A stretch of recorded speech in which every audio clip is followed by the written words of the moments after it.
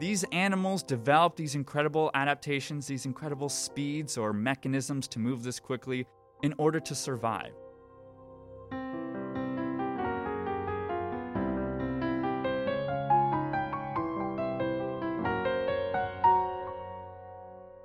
From the Museum of Science in Boston, this is Pulsar, a podcast where we search for answers to the most popular questions we've ever gotten from our visitors. When we open up questions during our live streams or our virtual school programs, as we've said before, extremes tend to be a very popular area of question. The biggest star, the oldest dinosaur, and today we're going to explore the question, what's the fastest animal? When I get this question, I have a few different things I like to talk about, and when I talk about animals, I like to talk to Marcus from our education team, who always has such awesome animal facts. Marcus, thanks for joining me. Hi, Eric. Thanks for having me. It's a pleasure to be here again. So, Marcus, what's the fastest animal? I love hearing that question, and I used to get that a lot when working at a zoo, and generally the conversation would always go the same way, and I'd ask, well, what do you mean by that? And speed is relative. Yeah, so it's not just one animal goes the fastest, the end. It's the same as when we were talking about the biggest animal last time.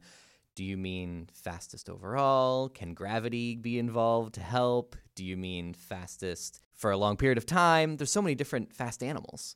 Absolutely, and I'm glad you mentioned over time because speed depends on distance and absolutely time.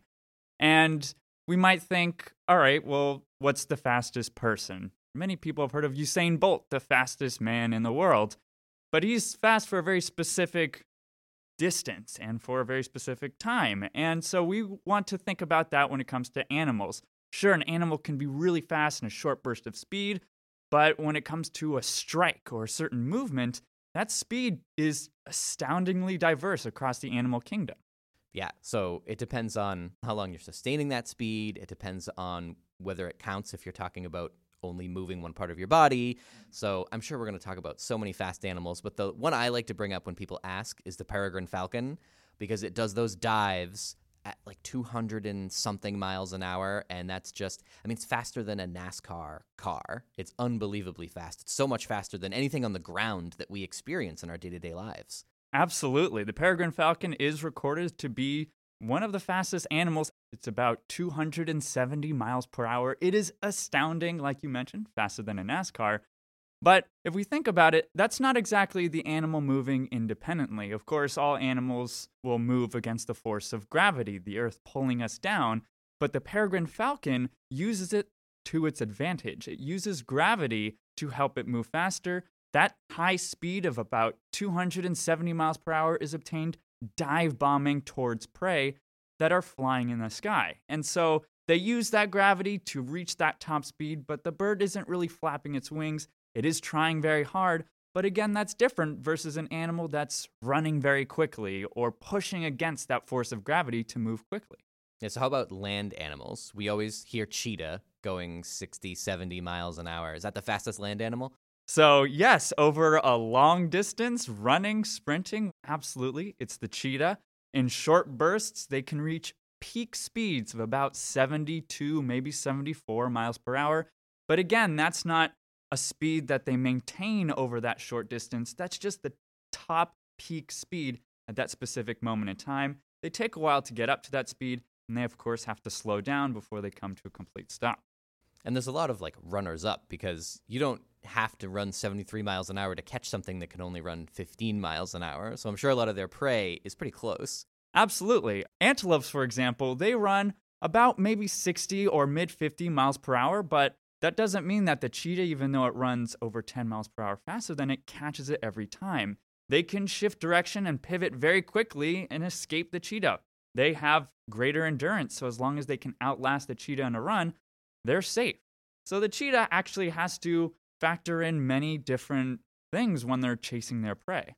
Now that's really fast on land, and I know fish can swim about as fast in the water, which is really impressive because, I mean, I can't run as fast as Usain Bolt, but the speed that I can run in the water, it's like 5% of that speed. So being able to swim as fast as a cheetah is really, really impressive. Yeah, but some animals in the animal kingdom do that. The sailfish, for example, has been recorded up to 70 miles per hour. Now, It's difficult to compare sometimes the measure of an animal swimming versus one on land. Of course, you're using different instruments to measure their speed. Some of the records I've heard have involved using how fast a fishing line runs off of the cast. And then they measure that, how fast or how long it took for that fishing line to completely go out. And then they try to factor that into miles per hour.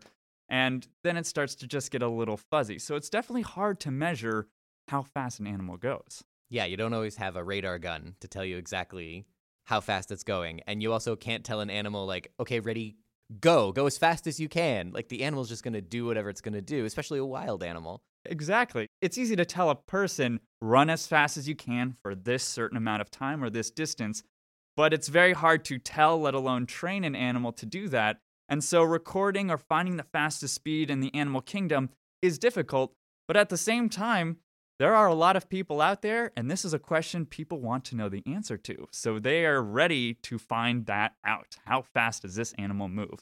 And so we have some pretty interesting records out there. One of them that people don't typically think of is reptiles.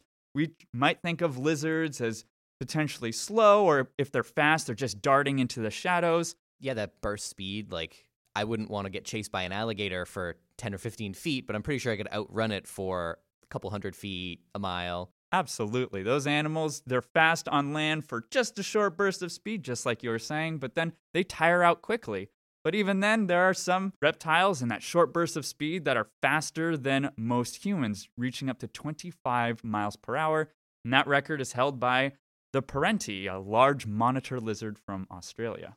Oh man, I can't imagine like a really big Australian lizard running at me as fast as Usain Bolt. Exactly. That would be terrifying, and you might get up to speeds of 25 miles per hour. Just because you can't normally run that speed doesn't mean that you can't. When you have that adrenaline kicking, you'd be surprised of what you can do.